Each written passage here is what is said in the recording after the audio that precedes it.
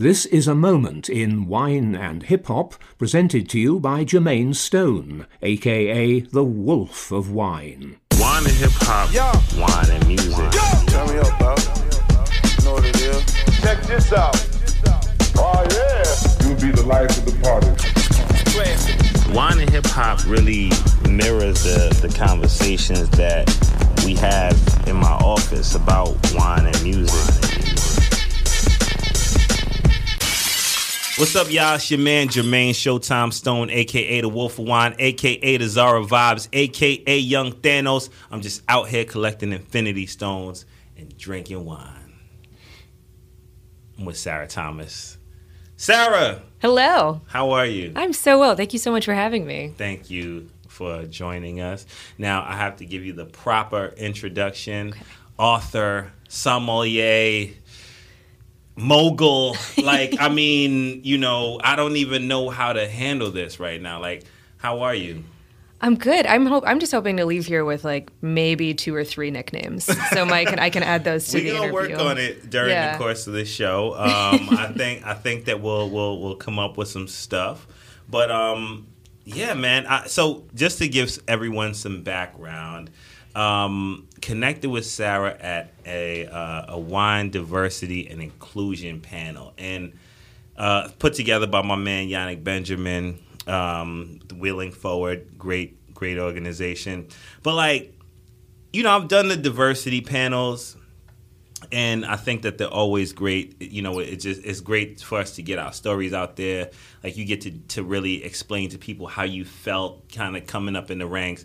But this panel was different, yo, and I don't know, you tell me, but it felt like we all kind of like bonded up there. Like, you know, it was something happening in the room.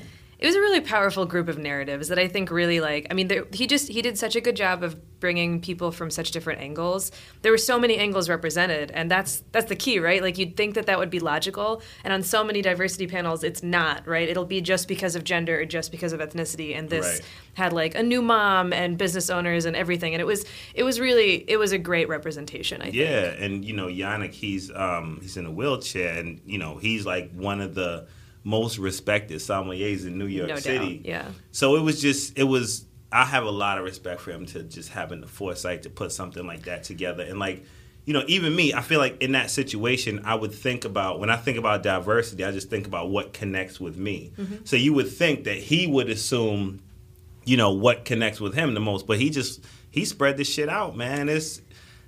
The guy's special. He really is. He's doing some amazing shit. Yeah. But you're also very special. Thanks. Arthur and sommelier, like, you know, and it's not like you're writing a wine. You didn't write a wine book. You wrote a children's book. What made you go that route? You know, Calametta's Kitchen is really special to me because I grew up in a very food-focused household, and it was always the center of my life, right? I really experienced the world through food, and as I grew up, I realized that, like, I'm really lucky. Not a lot of people did that, and I mean, I loved it. It affected my life to the point that this is my career now, right? Like, I'm a sommelier. I love working with food. I love working with wine. I love creating those experiences through food and flavor for other people, and I just realized so much of that was influenced by my childhood. And then, you know, there's that immediate connection. And then there's, like, food is such an opportunity for connection. And at a time when I think all of us are yearning for more connectivity and, like, less wall building, you know, it just... Pun. No, pun. The pun's there. You know, it was an opportunity to create a more compassionate, more curious generation of kids that got to experience the world very much the way I did. But when you look out at the, like, sphere of things that parents can do to get their kids to eat well and make the good choices and try things twice, there wasn't anything that was from the kids' perspective. It was all, like, instructional from the parents' side. So my business partner, Derek Wallace, actually came up with this idea to connect all of these ideas that we're talking about to children directly through a character. And so he came to me and said, can you create this character? Can you write these stories? And for all the things I said before about my own childhood, it was such a natural fit for me to be able to do it. And so the books are the way for children to be introduced to the character. The character is really, it's Kalamata and her sidekick, an alligator named Al Dente. Again, pun intended. An alligator named Al Dente. To experience the world through adventures with food. Right. And then it builds out into, she can live in so many different spheres. She lives when families eat out in restaurants. Kalamata has a place there at the table. There's a lot of lessons to be learned through food, a lot of ways that kids can learn how to behave and interact with other people through food, and that's what I wanted to create. Oh, yo, I'm blown away right now. I get to hang out with some cool fucking people doing this wine thing, man. Seriously, that is so cool because I have a 1-year-old daughter who I told you reminds me of Kalamata. She does look like Kalamata. She has that hair, Yes. But this is especially cool for me because getting your children into food, like into food culture, not just eating right, but appreciating food culture. Like, that's not something that really happens here in the U.S. a lot. I think that happens in Europe, so many other places, but it's not a U.S. thing. And especially, just like you mentioned, going out to restaurants. I want to tell my son what al dente is early. I'd like to have that space to be able to do that. And I have been watching a lot of Sesame Street recently, let me tell you. So being able to switch it up is helpful. I'm reading. By the time I get home, she'll be asleep, but she's getting this book tomorrow. I'm so excited. excited. She will hear about this. I'm so excited. So that's really cool, though. So, but let's go talk a little bit about your background. So you grew up in food. You grew up in Pennsylvania. Yes, Western Pennsylvania. Rural Western Pennsylvania. That's right. Not so much in a hip hop or wine space. Oh yeah, no. What were you drinking growing up out there? Milk. No, I mean my parents are great hosts and entertainers, and they always had my dad read Consumer Report to find out what wine he should buy for parties. Right? He didn't. It's not because he knew about wine, but he always knew to serve the best that he could afford for people. So we weren't drinking Burgundy Bordeaux or whatever, but he had this aesthetic of serve your best to your guests, which definitely is part of me, and. I was always in charge of drinks at home, which is funny because I always tease them that they unwittingly groomed me for this career, even though everybody thought I was going to be a doctor. So what does being in charge of drinks look like? We had dinner parties all the time, and I just made sure glasses weren't empty. So you were Mini Sam? I was, and I don't think but not that many people. They didn't drink wine as much. Right. There was a lot of Johnny Walker on the rocks and gin and tonic and so you stuff could that, you can pretty much make a solid stiff drink as well. Yes, I can pour liquor in a glass with the best of them. I love it. No problem with that. We're gonna figure. Clearly, you've made a living out of pouring liquor in glasses. So yeah, your parents must be so. Early. Your parents must be so proud, though. That's crazy. Very interesting. Did you have issues with them when you wanted to get into wine? Oh yeah. Did they weren't really seeing the vision? They didn't get it. They thought this was a phase. And it was. I thought it was a phase too. I was doing it on the side. I'd come back from grad school. I was doing a postbac for medicine. I was bartending while I was doing stuff for my postbac. And eventually I realized it wasn't a phase. I was scared to tell them. I had to tell them eventually. And they were this is not what are you doing? You've gone to so much school. What are you doing? Why? Yeah. I think now they totally get it. They're very proud. I think it helped like when they could Google Eric Ripert, you know, like that was big for them. They're like, oh, people know about this. Mm-hmm, so. mm-hmm. It's a real thing. It's not a friend. Got you. Yeah. We got a toast though, and so today Sarah brought the wine. I brought the rhymes. Let's toast it up. Thank you for coming on the show. Thank you for having me. And what did you bring on today? I brought a Mikulski Merceau 2017. Yeah, I gotta see this bottle. It's so dope. It's so us. Is so crazy and so good. It's funny because I remember the first time we got this in the cellar at Le Burton. I had never seen a Burgundy label that looked like that. And that's frankly because they just don't they don't really exist. Right. You're talking about coming from a place with like hundreds of years of tradition, and this is a guy with a Polish last name on some of the most expensive real estate in the world, making a really classic, really beautiful style wine. And I remember the reactions of people who would like see it on the list and be like, "Excuse me, what is this?" Yeah. And they'd see the bottle and they'd be like, "No," but then they'd taste it, and it's just, you've tasted it now, like it's undeniably belongs in the upper echelons of, like it belongs on the exact same page as right all of the away. other Burgundy that people know. No, like right away you taste it puts you in Burgundy, like straight away. Just it's perfect. It has a real purity to it. I mean, it's beautifully made wine. Definitely perfect for right now. Also, but let's get back a little bit about you getting into wine and how much your parents loved this this career choice that you were making. But you're from Pennsylvania, but your parents are from India. Correct. Right. What part of India? They're both from Kerala, so that's the southwestern part of India. So I'm guessing you didn't get a lot of wine kind of growing up. They weren't like pushing Burgundy on you. Oh, no. No. They, not no. a ton of wine. Again, super generous with what they poured for people, but they didn't know like a lot about wine. Right. So what was that like for you transitioning into, making wine your career? Like at what point did you say, I want to be a sommelier? Not just a sommelier, you're on the track to becoming a master sommelier. We'll see. You will. I'm with you. Like that's just, it's just emotions, but you're on that track though. So like, how did that start? Why did you say this is what I want to commit myself to?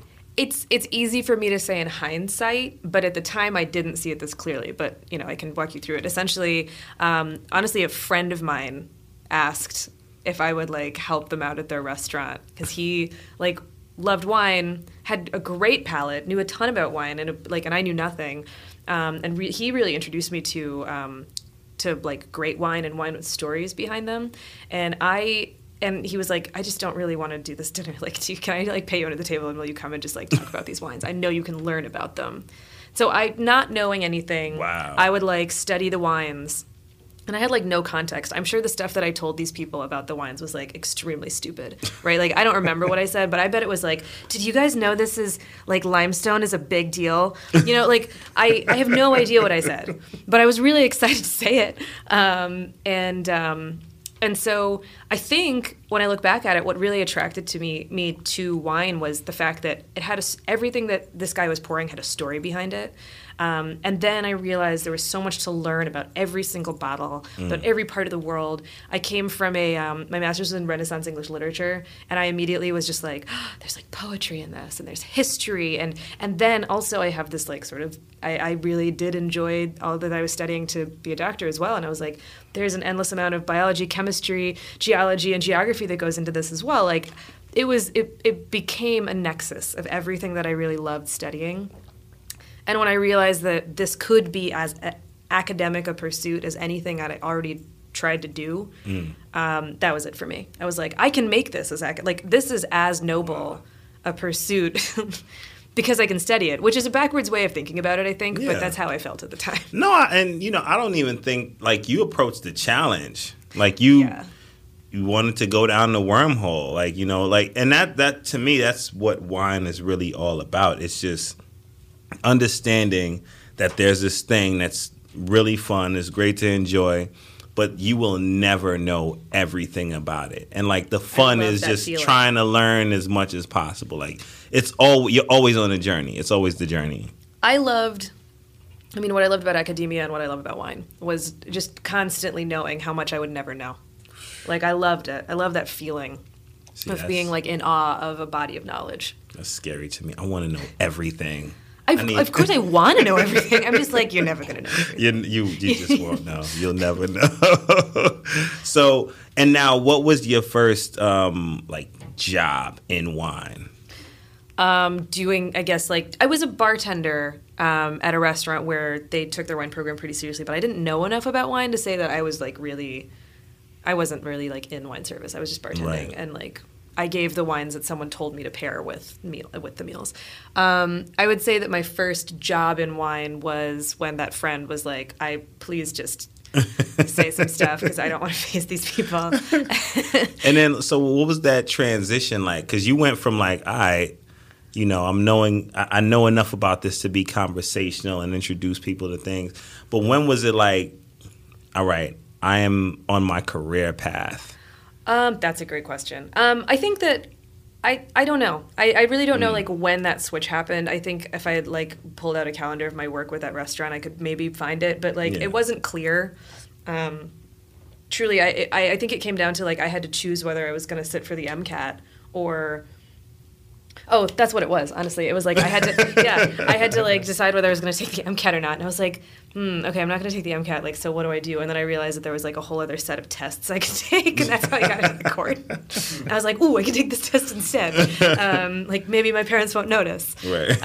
It was something like that. Yo, that's crazy. And yeah, but I didn't know how much I would love. There was a time when I thought I'd want to be a professor, and that's another thing that got tied into this is that I didn't until I became a bartender, I didn't realize how much I loved sharing the knowledge that I was at that time just acquiring with people. I was really genuinely excited to tell people that like stuff that people were so patient with me. Like in hindsight, like I'm sure they knew a lot of the stuff I was excited about, but I was excited to share it, and people were really gracious and generous. That's the fun part about all of this, yo. Yeah. I tell you.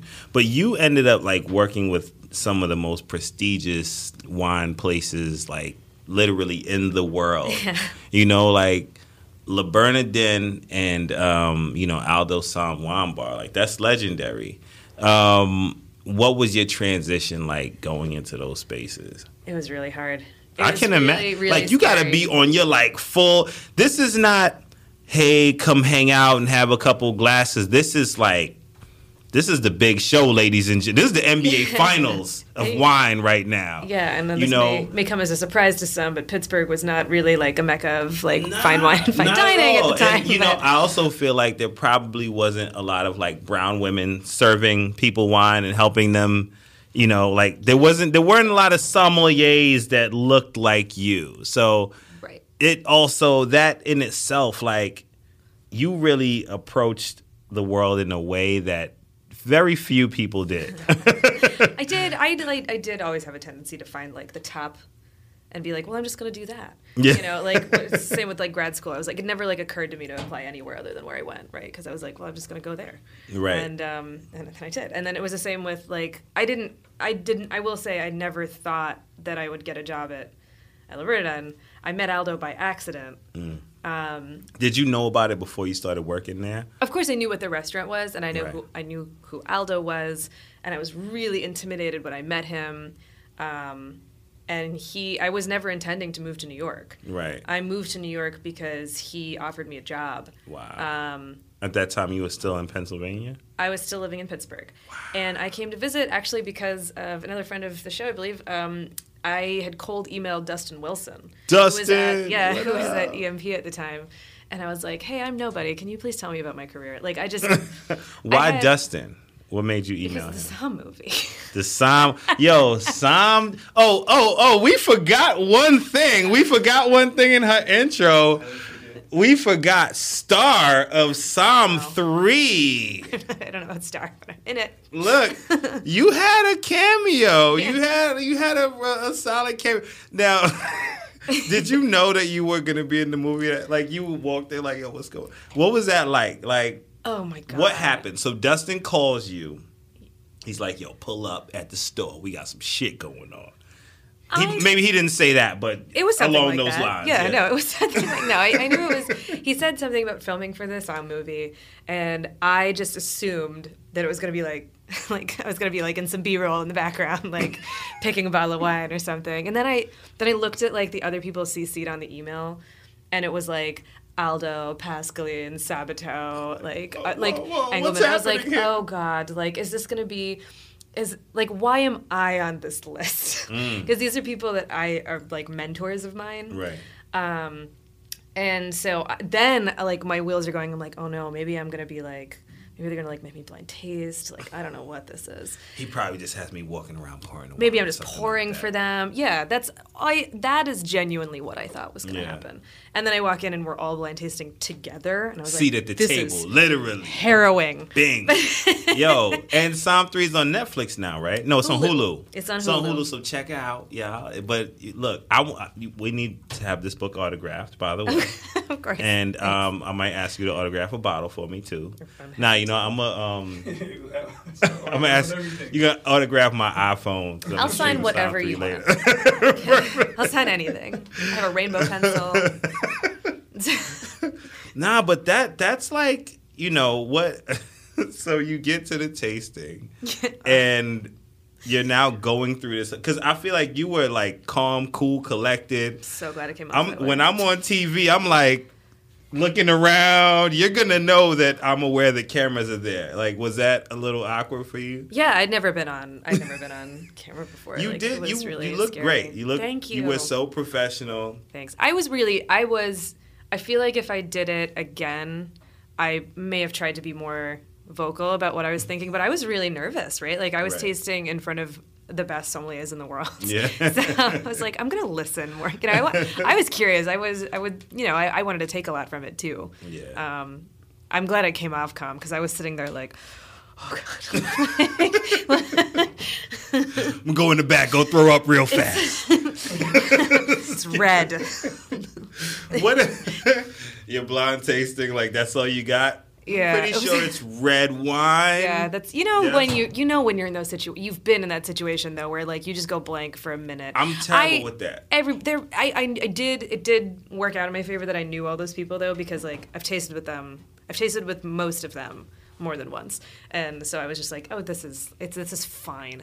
But the cameras were on. Yeah. As soon as we walked in the door, so there was no like reaction. My reaction of me like taking my coat off and being like, "What?" That was very much how I was feeling. Being let like, me run oh, to no. the bathroom real quick.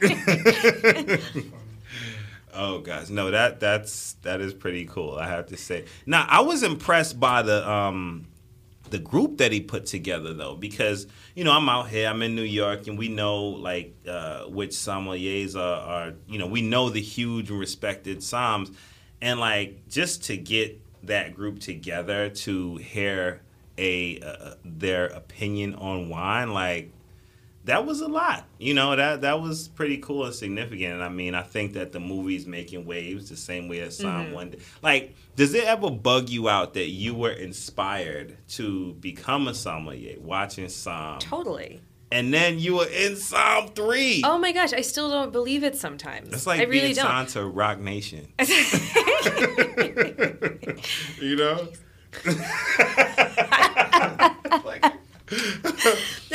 No, I know. Yeah, of course. I mean, to be completely honest with you, it blows my mind every day that I get to do anything that I get to do. I feel really humbled by the fact that I get to do what I do, and somehow people like I don't know, like I feel like I belong in the places that I'm in, but I'm still like very surprised that I'm there, you know? Because it just feels very serendipitous. It feels like all of it, you know, it came around in a way that, like, obviously I worked for these things, but I received a lot of goodwill from the universe, I think. And I am really grateful for it. I mean, I think that it shows that you're passionate about what you do. You're really interested in it, and you have a certain perspective of like why it's important to you. And I think that like with wine, with music, with any art, trying to convey your passion is what's going to help you grow always. And I think that you do that pretty well. Thanks. But yo, what is it, T? I feel like there's so many sommeliers that are writers. That's interesting. Like that's... They kind of have to be poetic in a way when explaining to a customer or someone, about wine and where it's from and stuff. So kind of storytellers. Yeah. You know? I think you are. You're. I don't know if I can speak for like all sommeliers who are also writers, but like I do feel like there is an element of, as you said, storytelling involved, but also like a lot of people come into this industry from really different backgrounds, right? Like a lot of them probably did something else first, and like the same way I did, sort of fell into it. Yeah. And now, you know, you've reached a certain point in your career, and I think a current conversation that's going on is like, what do you do at like when you get really good at your job as a somm? Like, do you become what's the next step? Like, do you become a beverage director? Do you start trying to make your own wine? Like, what do you do? There aren't like a ton of very obvious options for upward mobility, I think, like within the field. And so people have to start trying to create their own spaces, because, you know, like what else are you going to do? Like, you can't, it's very hard to stay on the floor for years and years and years. My boss has done it, and I like can't believe it sometimes, right? He's amazing. But you have to, not everybody can do that. Yeah. I got a lot of respect. Like, Robert Bohr be on the floor, man. Like, you going Charlie Roberts on the floor. Like, damn, like, for real, that the satisfaction in hospitality is it's crazy. really incredible. It is definitely a thing. Well, and you have Aldo. I mean, literally, like, doing service at La Bernardin. Like wears the same uniform as me, and like every takes day. Tables. You know, Pascaline at Racine. I mean, like, she's working, right? Yeah. And she's a master sommelier. She's one of the most well-respected people in the industry, and to me, the value of having people like that still being on the floor is immense, right? Like, you have the opportunity to learn from literally the best in the world by visiting either of these places, and they could realistically just like be the person that serves you. 100, they will be. It's crazy. It's amazing. It's an amazing thing. It's true though, but I think that it also helps to keep the respect for the game. You know, especially in the era that we're in right now, so many people want to be sommeliers for the wrong reasons. You know, there's like, you'll find a lot of clout chasers in the wine game. So many, like, you got these motherfuckers posting bottles that they not drinking. I know you just worked there, motherfucker. Don't front with me. I know you just worked there. Yeah. I'm not calling out no names neither, but there's some people that I know for a fact you are not drinking that. So, you know what I'm saying? Like, you just be in the same room with this shit. Like, that happens. That is a real part of our industry right now. There's a lot of cloud chasers. So I think that for people like that, it helps to bring it back to like, yo, check this out. This is really a love, you know, because it is a hard job. Yeah. I'm 35. I ain't got the knees for it. I don't. You know what it's like when you come home at the end of the night? I can't imagine. Oh, the pain is so serious. I feel it worse the next day, actually. Yeah. Like, you come home, you've been on your feet for however many hours, then like you wake up and you're like, I can't. When it sets in, you got a good like masseuse situation. How old am I? Yeah, exactly. Right. Well, we're gonna get into some hip hop in a second. I gotta help my rap people understand who you are. Okay. I know that you're like a big hip hop head. Mm-hmm. I heard the rumors. You know, I know how big hip hop was in Western Pennsylvania. Yeah. There's just no way to make that sound convincing. No way. Yo, you never know. You never know. But if you had to pick, and there's no wrong answer to this question, it could be anybody. If you had to pick, what would you say is your rap spirit animal? You know, what rapper do you think embodies your energy? Riz Ahmed. Riz MC. Yes. So, people, check out Sweatshop Boys. Yo, this happens, and I love doing this show for this reason. It's like just fun to talk to people about wine and hip hop, because you don't just get introduced to new wines. You get introduced to new hip-hop. And just like wine, I am a forever student of hip-hop. Like, there's so many... Now, with hip-hop being as big as it is, there's so many different perspectives. Like, we had a show a few weeks ago with Jackie Summers. Mm-hmm. And he put me on to this girl named Aquafina. Mm-hmm. Asian girl. She's fire. I didn't even see Crazy Rich Asians. I didn't know... You know, and we talked about it that night, and he played it. He's like, yeah, it's this small Asian girl. I'm like, all right, she's a rapper. I like her music. I'm like, yeah, whatever. Yo, she's so Brooklyn. She is so Brooklyn. You know, but, and now I'm a fan. I've downloaded all her albums, And I think that this was another one of those moments with the Sweatshop Boys, you know. But Riz specifically also has an interesting just background in show business overall. He was in that HBO joint. That he's like a legit movie star now. He is a movie star. I knew a rapper. He's a rapper. Yeah. He was a rapper first. Yeah. So I watched this movie. This show. You guys should check it out. What is it called? The Night of. Night of was The Night of on HBO. I was taken by that shit, man. It's crazy. It's about this guy that, mistaken identity. He's arrested and he goes to Rikers. And I'm telling, I don't know, man. That shit was so authentic. I know some people that have been in and out of Rikers. That shit's real. But they did a perfect job, and he did such a great job because the way that his character developed, he started in one place and ended in another. That shit was crazy. But he had such a standout role. I thought he was a dynamic guy. But he could rap. Yeah. And he can, really rap. I'm in the galaxy far away. Rizzy take his time, usually write just one bar a day. Fresh back on the boat, I'm like the brown Marcus Garvey. Chat to Persian girls like Barman Cafe. And, it's just so different because he's rapping from the perspective of who he was, after, in the end of it. That was what I got. But thank you for putting me on to him. Gosh, I'm, so excited. Now, why do they resonate with you like that? Well, I mean, I told you, I didn't grow up listening to hip-hop. I didn't grow up listening to rap. But I think, everybody, when you think about the music that influenced you when you were, forming yourself, right, you resonated with something, right? And, I listened to a lot of, weird, lonely people songs, right? I loved Radiohead and Tom York. And, and you latch onto a thing that, speaks to you and is, this person understands what I'm going through, right? That's really important. Until I heard... And my little brother is actually the one that, turned me on to all of this. What's your little brother's name? Joey. Well, Joe. Joe. I call him Joey. We got to give Joe a proper shout out. Yeah. We like to give people their props. I mean, I think really the truth here is that Riz is Joe's spirit animal, and I'm just stealing it because we're very similar. Okay, man. Look, it's all good. It works. But when I heard that album and when I heard a lot of those songs, I was like, oh my God, we've literally lived this.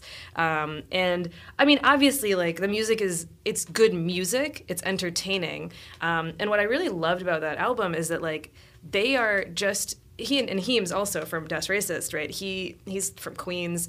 Mitchell and Ness plus Jordans on my feet.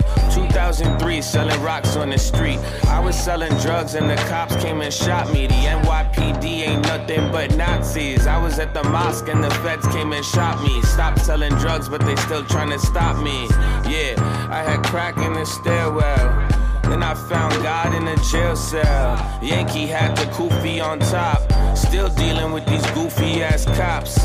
Cause I like Islam, they think I build bombs. I would quit, but too bad cause I is strong. They were just speaking to their own experience, being the children of immigrants, living in a place which they love, right? Heems loves the USA, right, and Riz loves the UK. And they are both part of a demographic that, doesn't always want them there and doesn't understand them and also doesn't see them as genuine citizens of the place where they live. Right. And I really resonated with that, right? Because I was born in this country and it's been a recurring theme in my life that I don't get to know as a first-gen immigrant, the kid of immigrants, you don't always know where you belong. Right. And a lot of times other people assign that identity to you without ever asking how you actually feel. Are you Indian? Are you American? No, I'm both. Right. But other people often just assign a label to me without ever asking. And so when I heard that, I was like, you have genuinely, seamlessly integrated your identity, right? There aren't two identities. It's not you as an immigrant child and you as a child of New York or London. Right. This is just you. And your experience in your life has spoken to this. And the thing is, a lot of those experiences are shared experiences, right? Yeah. The stuff about the TSA. Yeah. Is super familiar. Hipsters ain't even safe. Yeah, hipsters even safe. You gotta be careful which part of your face you shave. My God. It's really real. My little brother is a thin brown dude with a sometimes scraggly beard, and right, he has issues. Yo. He has issues walking through the world. And he was born in Somerset, Pennsylvania. So it's wild. So that and I actually liked I liked Aquafina for the same reason because hip hop came from like the areas that I grew up in. I was so comfortable with everything that they were talking about. The same way that, you're mentioning there's people talking about your struggle that you were able to connect with. That's what hip hop did. And I think that for me, hip hop has really gained its fame by being the voice of an oppressed people. Like you wouldn't be able to hear a thug's deepest innermost thoughts if it wasn't like him spilling it out on a beat. This is poetry. I had my pops inside my life, but right now that shit don't matter. He been locked up most of my life, so I feel just like a bastard. Police kicking in my door, threw my mama on the floor. HPD took my pops, I bought that heat, hit the block. I was in them streets like speed bump potholes, V12 auto, 4G auto. Balenciaga, no red bottoms, I don't rock no Ferragamas. I was Maxo, Creamy, El Chapo, dodging knockouts, get you knocked off. Black Suburban swerving, make me nervous when I'm making drop-offs. And for a lot of other cultures, though, like hip hop like told people these things for the first time and helped people understand these stories for the first time.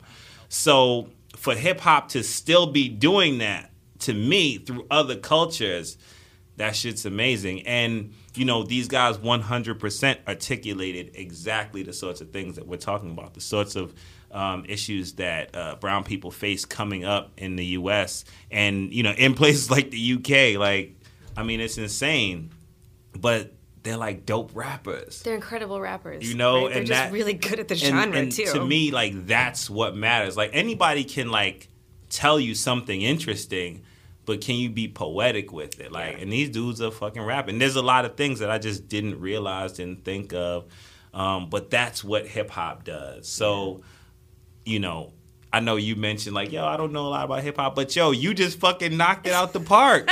Like, you really knocked it out of the park, and you put me onto some shit. I'm so glad. Definitely. I'm so glad. I mean, I know that a lot of Indian kids growing up in the United States really like connected with black rappers, right? Like that was they were like icons in music and heroes for like a lot of Indian kids. It wasn't my upbringing, right, but I know that that's like a huge part of the first gen like Indian culture is like your icons in the music industry were definitely rappers. And I think part of it is that like we grew up in a culture that is like be quiet, like just be quiet, like you have the privilege of being a model minority and just like go with that. That's better than like and you feel a lot of like there's a lot of like anger that gets pent up behind that. And I think I've now read a lot of really interesting perspectives on that from first-gen Indian people who were like, I loved hip-hop because I felt like these people were telling their truths and like telling their stories and being authentic about their experiences in a way that I can't.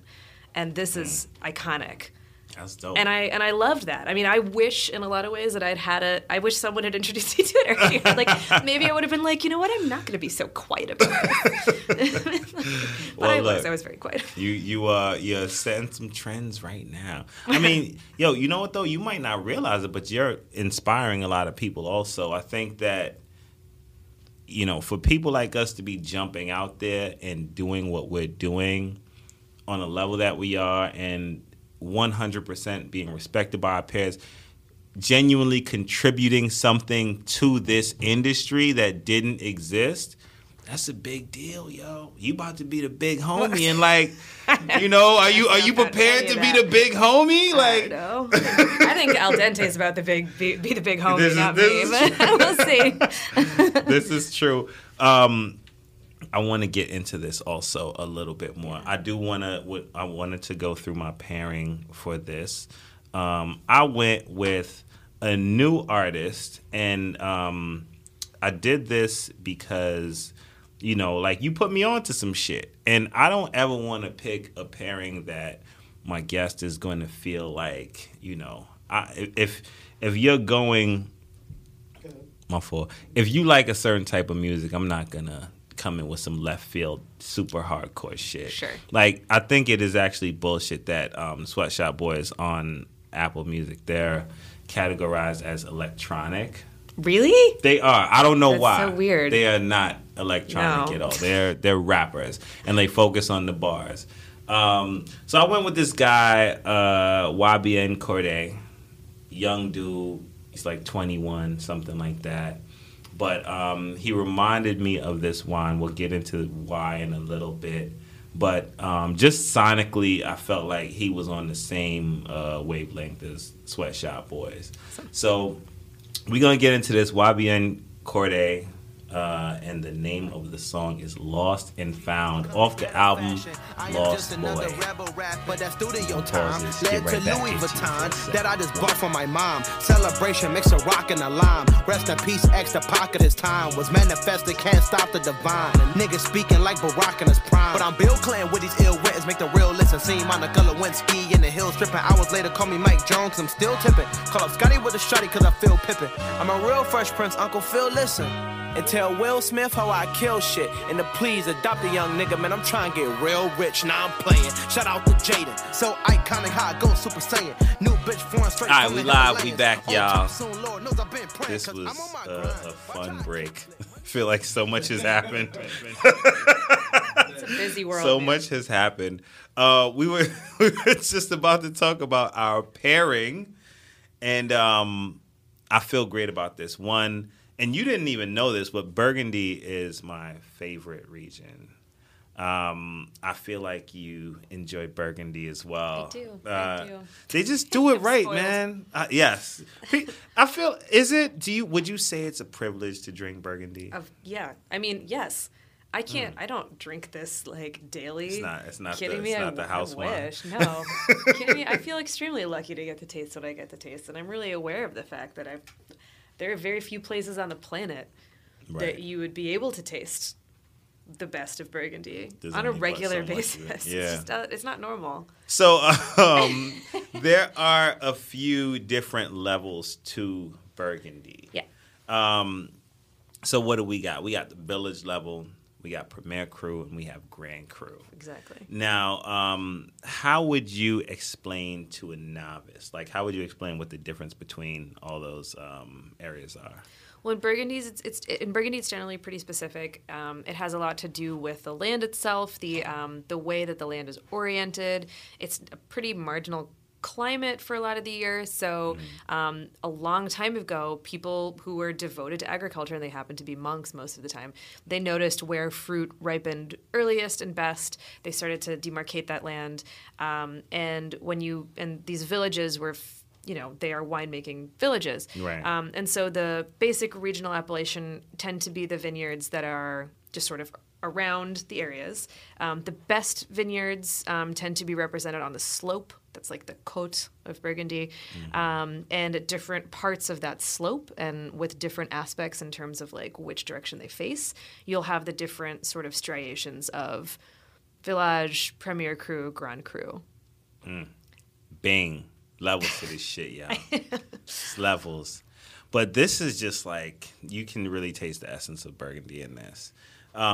So I went with, so this producer is also pretty interesting because originally he wasn't from Burgundy. Like he kind of like married into Burgundy. Yeah, his father was Polish, was part of the Polish resistance. Right, right. Yeah. But he came in and really was able to capture the essence of Burgundy. It was kind of almost like, you didn't really expect that to happen. And even when you talked about why this wine was special to you, and people having one assumption and not thinking that this could really capture the essence in the same way, and tasting like, oh shit. So I went with this with the YBN Cordae record. I had a similar experience earlier this week. No, it was like last week. I was talking to my man Jerome. Arguments about music, as always. Like, that's what we do. Jerome's also a big part of this show. But we were talking about it, and he was putting me on to this dude, YBN Cordae. And honestly, all the YBN, YFL, there's all these different fucking names. I don't just to let you know that they're associated with that specific group. Yeah, it's just, and this is sad, but like That specific style. that wasn't how I came up. That wasn't how it was when rappers had their own name. Like that was it. Like sometimes you have the YFN person that's not even connected to the YHU whatever. But I was so you're saying from like somebody like the main guy, the YN whoever Lucci. Yeah. Then there's like a 6-man. Yeah. Well, there's somebody from a whole nother different crew, and they just have. But like I didn't expect much when I saw the guy's name, because I've been hearing about him for a minute, and I didn't expect much. But dude dropped this album, Lost Boy, and I'm like, okay, that's an interesting title. I'm a big fan of Mr. Cheeks and the Lost Boys, another group that I'm going to include on the playlist that we send you after the show. I'm pretty excited. But, I thought that was interesting, and it kind of showed me that, he has some type of reverence for history, and, he knew that people would get to play on words. But also, this guy's just really good. And I did not expect anything from this album. But this guy has so much depth. The song's amazing. The writing is great. He can sing. He can rap. I don't love all the sing-rap shit, but I think that he has a strong enough line between the two that I can respect it. Mm-hmm. But he really does capture the essence of hip-hop. And also, introduces something new, something refreshing. Mm-hmm. And, like, everything on his album is bright, is deep, is real. He's talking about something. So I fucks with it. So just look, man. Look, yo, Terrence, I'm sorry, bro. I'm sorry. Look, listen, you're going to get what you're going to get, man. Welcome to Wine and Hip Hop. This is Jermaine Stone. Great to meet me. You know what I'm saying? Like, well, this is who it is, all right? But it Pete wants to be listening to the episode, bro. I don't want you to lose. Yo, shout out to my man Pete. I'm gonna email Pete. Pete is coming on the next show. Right. Watch, that's next season. You gonna play classical music? Pete, yo, his wife's Jamaican. You didn't even know, right? His wife might be my cousin. You know what I'm saying? We were talking about that. I'm like, we might be related in some way. No, I'm gonna get him on the show. I'm gonna get him on. That would be dope. Yo, Pete, don't front when I hit you, man. No, but I felt like, I felt the same way about this artist as you did about this wine. So I thought it would be cool to share it here.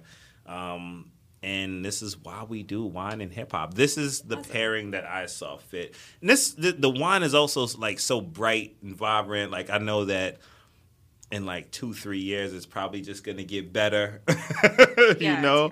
But I'm a fan. I'm here now. And I thank you for the introduction. Of course. I've seen it, though, and I've wanted to try it, but I've been a little bit shook. I'm like, all right, are they going to hit me with some millennial shit? Is it going to be like... You know what? It's totally fair. Like, you're about to, like, drop some cash on Burgundy. Like, it's not...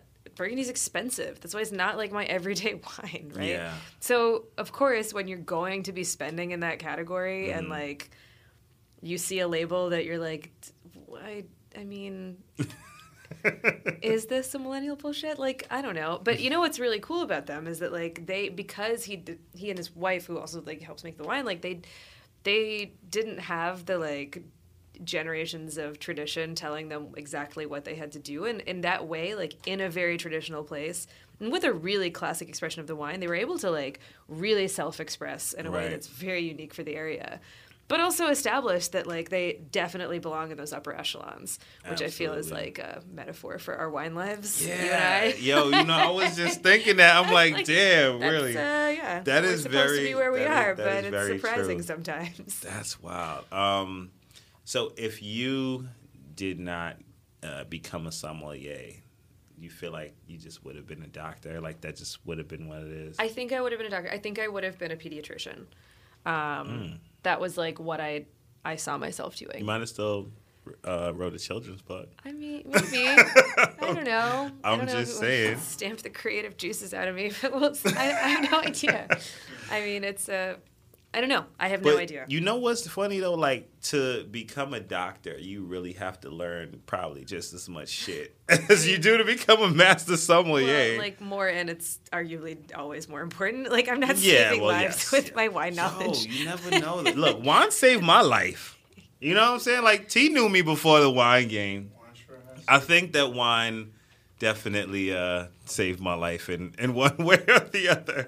Love it. But no, I mean, there's so much. There's so many details here. Like, to be able to like, I mean, and it's also a product that I think like similar to everything that I studied. Say so, like take for example like metaphysical poetry or whatever, and then you put up against it like a great bottle of wine, and then you put up against it like a rap song that has like spoken to you your entire life. What you have in all of these cases is a work of art that is the amalgamation of so many different things, and every line of the poetry and every line of the song and every aspect of this wine and its creation and their creations, you have influences from the artist that have created a narrative that you as the consumer can dive into at any level. You can just listen to that song, read that poem, or drink this bottle of wine at any level of enjoyment, and that's what's amazing about it, is that those levels exist. You get to experience them in the way that you choose to do it because it's there. The layers are there, the levels are there for you to dig into. Dope. Damn, man. I have like 100 more questions, but I don't want you to be here Come forever. at me. No, I feel like we didn't really talk about like diversity in wine. Well, we can like kind of section this different, but I'm not gonna take up all your time. But we still have wine. Good. Yeah, you know what? That's how we should do this. The show's done when the bottle is. Somebody gonna bring a Maggie. Bring a Balthazar. Your friends are bringing Jeroboams. Roll up with a salamander on a hand truck. You should pull up at parties like that. That's how I'm pulling up. That's how I think that's how I'm gonna start pulling up. No, so we about to have this every week wine experience happening in Harlem. I think I'm pulling up to the first one with a salamander. Why wouldn't you? I should. Give me like a compelling reason why you wouldn't. That's how, I can't think of many, actually. Can't think of many. No compelling ones. You have to do. Boring ones, but not. With a name like Real Wolf of Wine, man, you got to really start pulling out all the stops, man. I got to come through with some shit. Big Meats came to the club with helicopters and a giraffe. You don't got to do that, but... You know what I mean? You pull up to a wine tasting with the giraffe, that would be hard. I mean, that's pretty That would be... No one's focused on the wine. Like, yo, this dude used to come to wine tastings in a helicopter. Like, they would talk about me the way they... I want to be the Big Meat of wine. You'll be a legend. I want to be. I think we can. But we connected on the diversity panel. Yes. Right? And for me, it was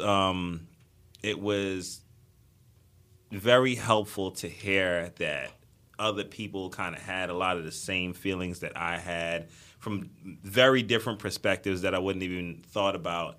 But, like, you probably dealt with so much shit, like, just as a female. I didn't have to also deal with, like, the female aspect of it. Like, what were some of the hurdles that you had to, like, jump over to really to get where you are?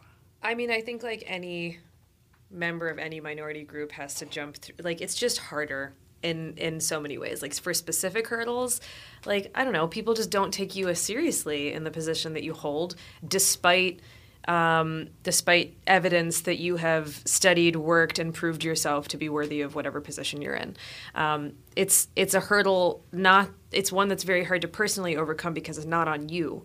And that was, I think that's hard for anybody coming up where you suddenly have the realization that, like, the difficulties that you're facing are not things that you can overcome on your own. Like, I can't just work harder to make people not see me as less. Right? That's on them. It's not on me. Yeah. And that's really frustrating. So, that's I think the story of any minority in probably any job where it's not normal to see minorities in that position. Definitely. And do you feel like Like I feel like it's hard to kind of go through that and not develop a chip on your shoulder. But I don't see that with you. Like, how did you move past that and just continue to excel? I think I credit my family truly, and like where I grew up, I could turn around and thank the people that were mean to me when I was a kid. Because I learned pretty quickly. Shout out to all y'all broke ass motherfuckers right now not doing nothing.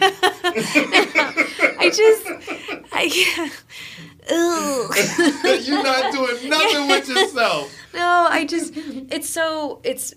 I don't know. I'm constantly evolving my own understanding of who I am as a person, and all I can ever ask of other people is that they try and seek that sort of introspection for themselves, because it's taken a lot for me to be the person that my mom told me to be, which was the bigger person. Right. But I had to do that from a really young age.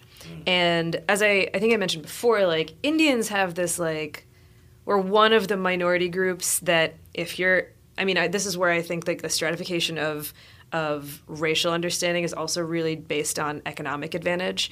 Right. If you're in the privileged position of being the child of a doctor, which I was, like, I grew up with a ton of privilege, right? And so, like, I was able to go to school abroad and, like, do all this stuff. And, like, my parents they were like, just remember that, like, you have a lot that a lot of other people don't have. So I think long answer for, like, a short point is that the key is to remember that you have to develop empathy. My parents taught me to develop empathy very early on, even for people who were unkind to me, instead of being angry right away, to make the effort to understand that they probably don't understand my situation in life, and I probably don't understand theirs. So what can you do? You can't. What could I do? I could have been mean. I could have verbally eviscerated them at any given point. But, like, what would I have achieved? Nothing. It was far more productive for me to be a good example of a human being, to show that I could rise above things, and, like, that my family wasn't so scary after all, in the place that I grew up. And as I went through life, I know that, in hindsight, I've realized that a lot of what my mom taught me was survival technique. Right. Like, it's a defense mechanism to make yourself as approachable as possible when you are a minority.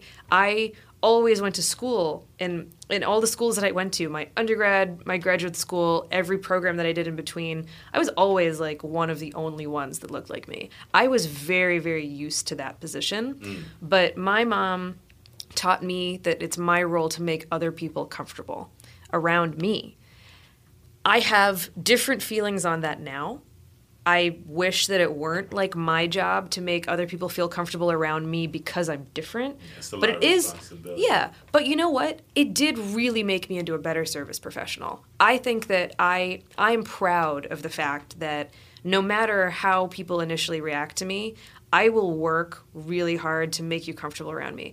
Now, outside of my job, my job is to make other people comfortable. Right. I'm okay with that. Political implications and racial implications aside, I'm okay with the fact that it is my job to make you as comfortable as possible. Not me. It's not about my feelings or my taste or my preferences. It's about yours. I'm fine with that. Now, in hindsight and as an adult, I can look back and be like, I don't feel like that in real life about, like, my interactions with any person who just says something to me on the street. I've been extremely accommodating and, like, non-confrontational. I'm now coming to a point where I'm like, no, you know what? I'm going to have this calm conversation with you, but I'm going to have this conversation with you. Right. Not on a restaurant floor. It's not where it belongs. You be pacing and waiting for him outside with shit closed. Like, yo, fam, let me holler at you real quick. But, like, you know what I mean? Big man, let me holler at you. Yeah.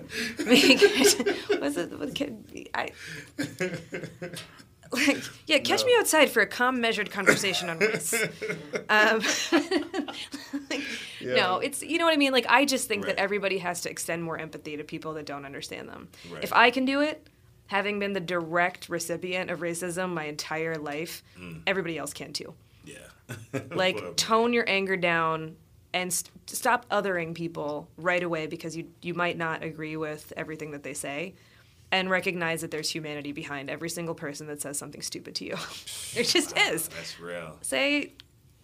Recognize it, and maybe come at the conversation from where people are. I feel like so much of it, and just from what I've received coming up, like so much of it comes from people not even. It's like racial ignorance, not necessarily racism. Exactly. You see that so much, but I mean, fuck, yo, it just gets exhausting. Annoying. Yes. You feel like at this point you should have grown out of that by now. Definitely. Like you've had patience for so many years, and like, of course, I understand that like I'm the first non-white person you've ever known.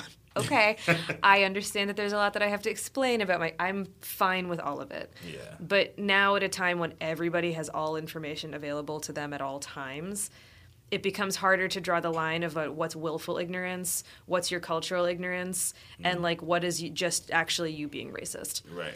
Oh yeah, because there's definitely some strong racists out there. It's harder to be understanding when everybody has all information in front of them all the time. Very true.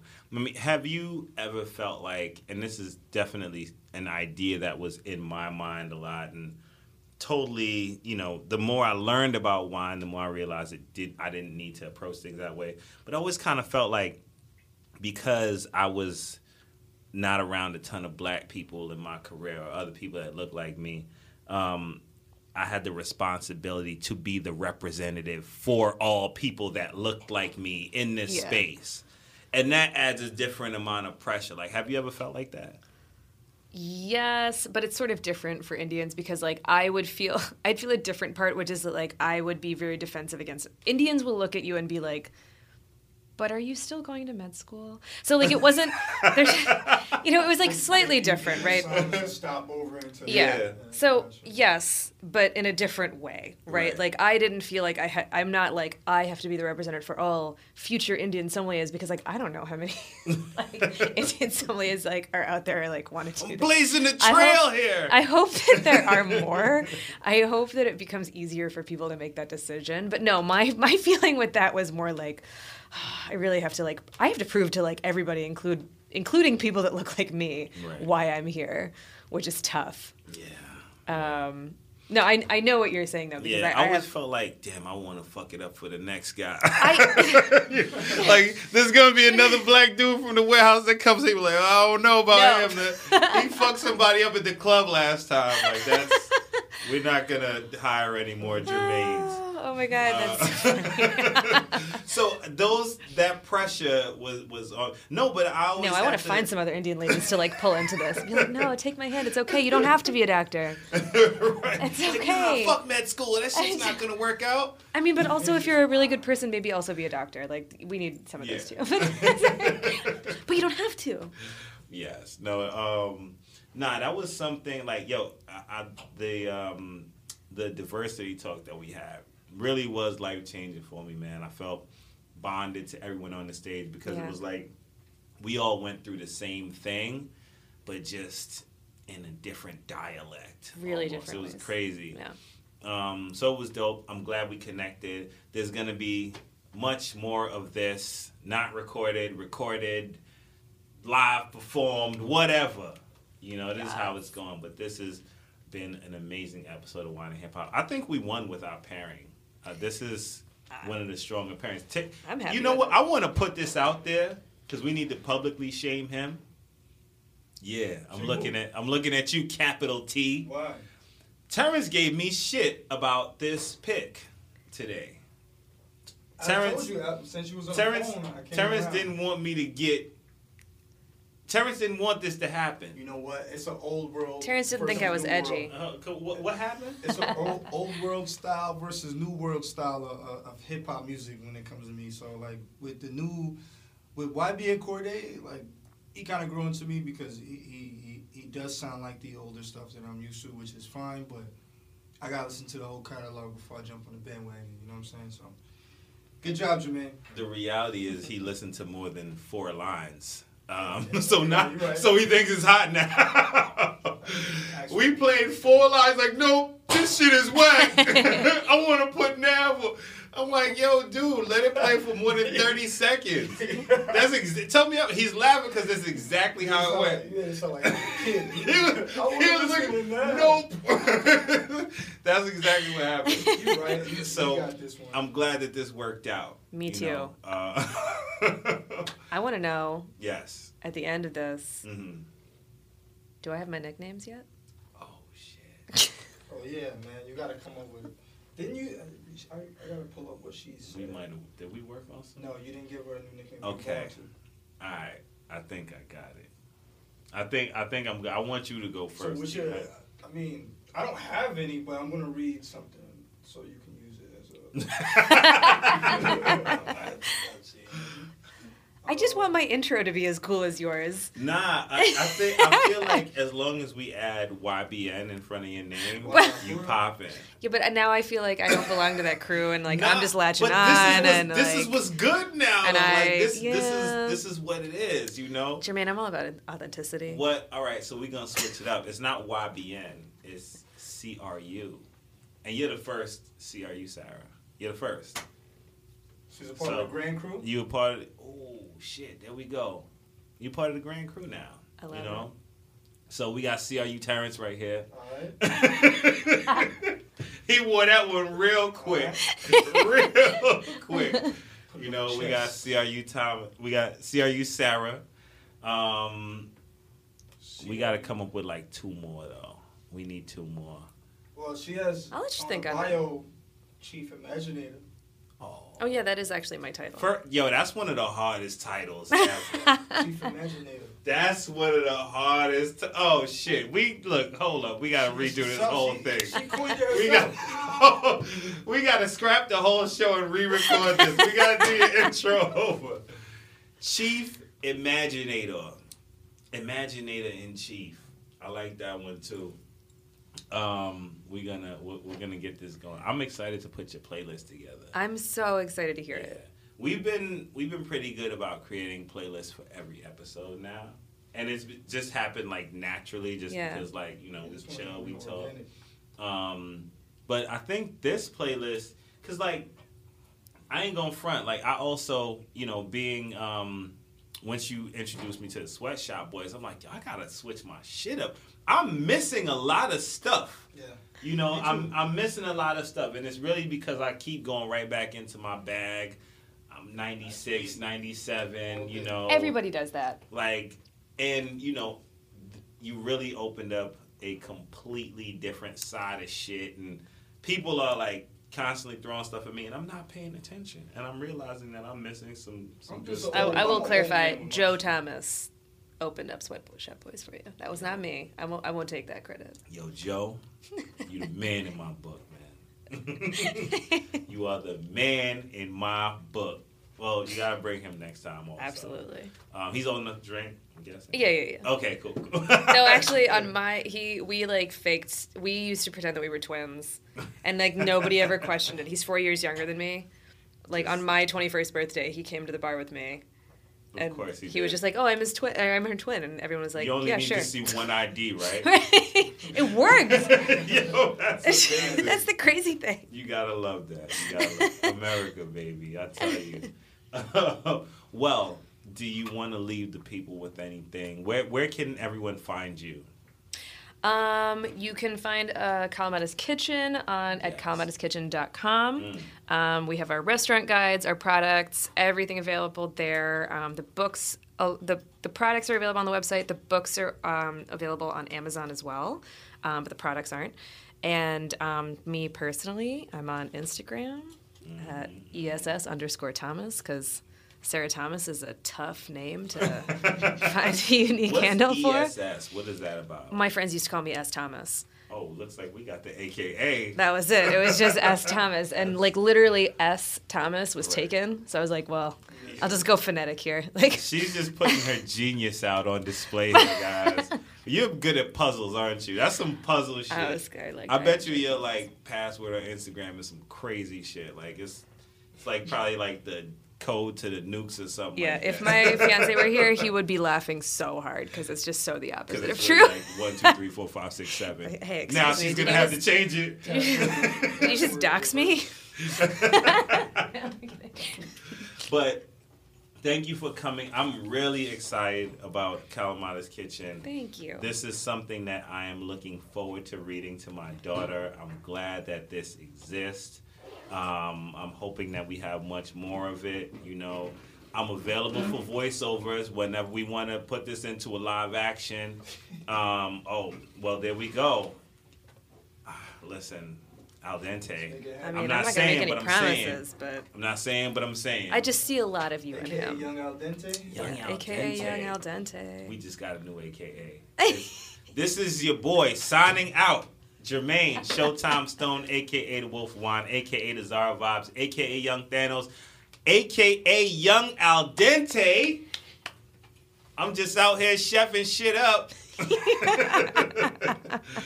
This is another episode of Wine and Hip Hop. Thank you for joining us. Thank you for everything. Thank you for your patience. This has been a delight. Thank you so much for having me. Cheers.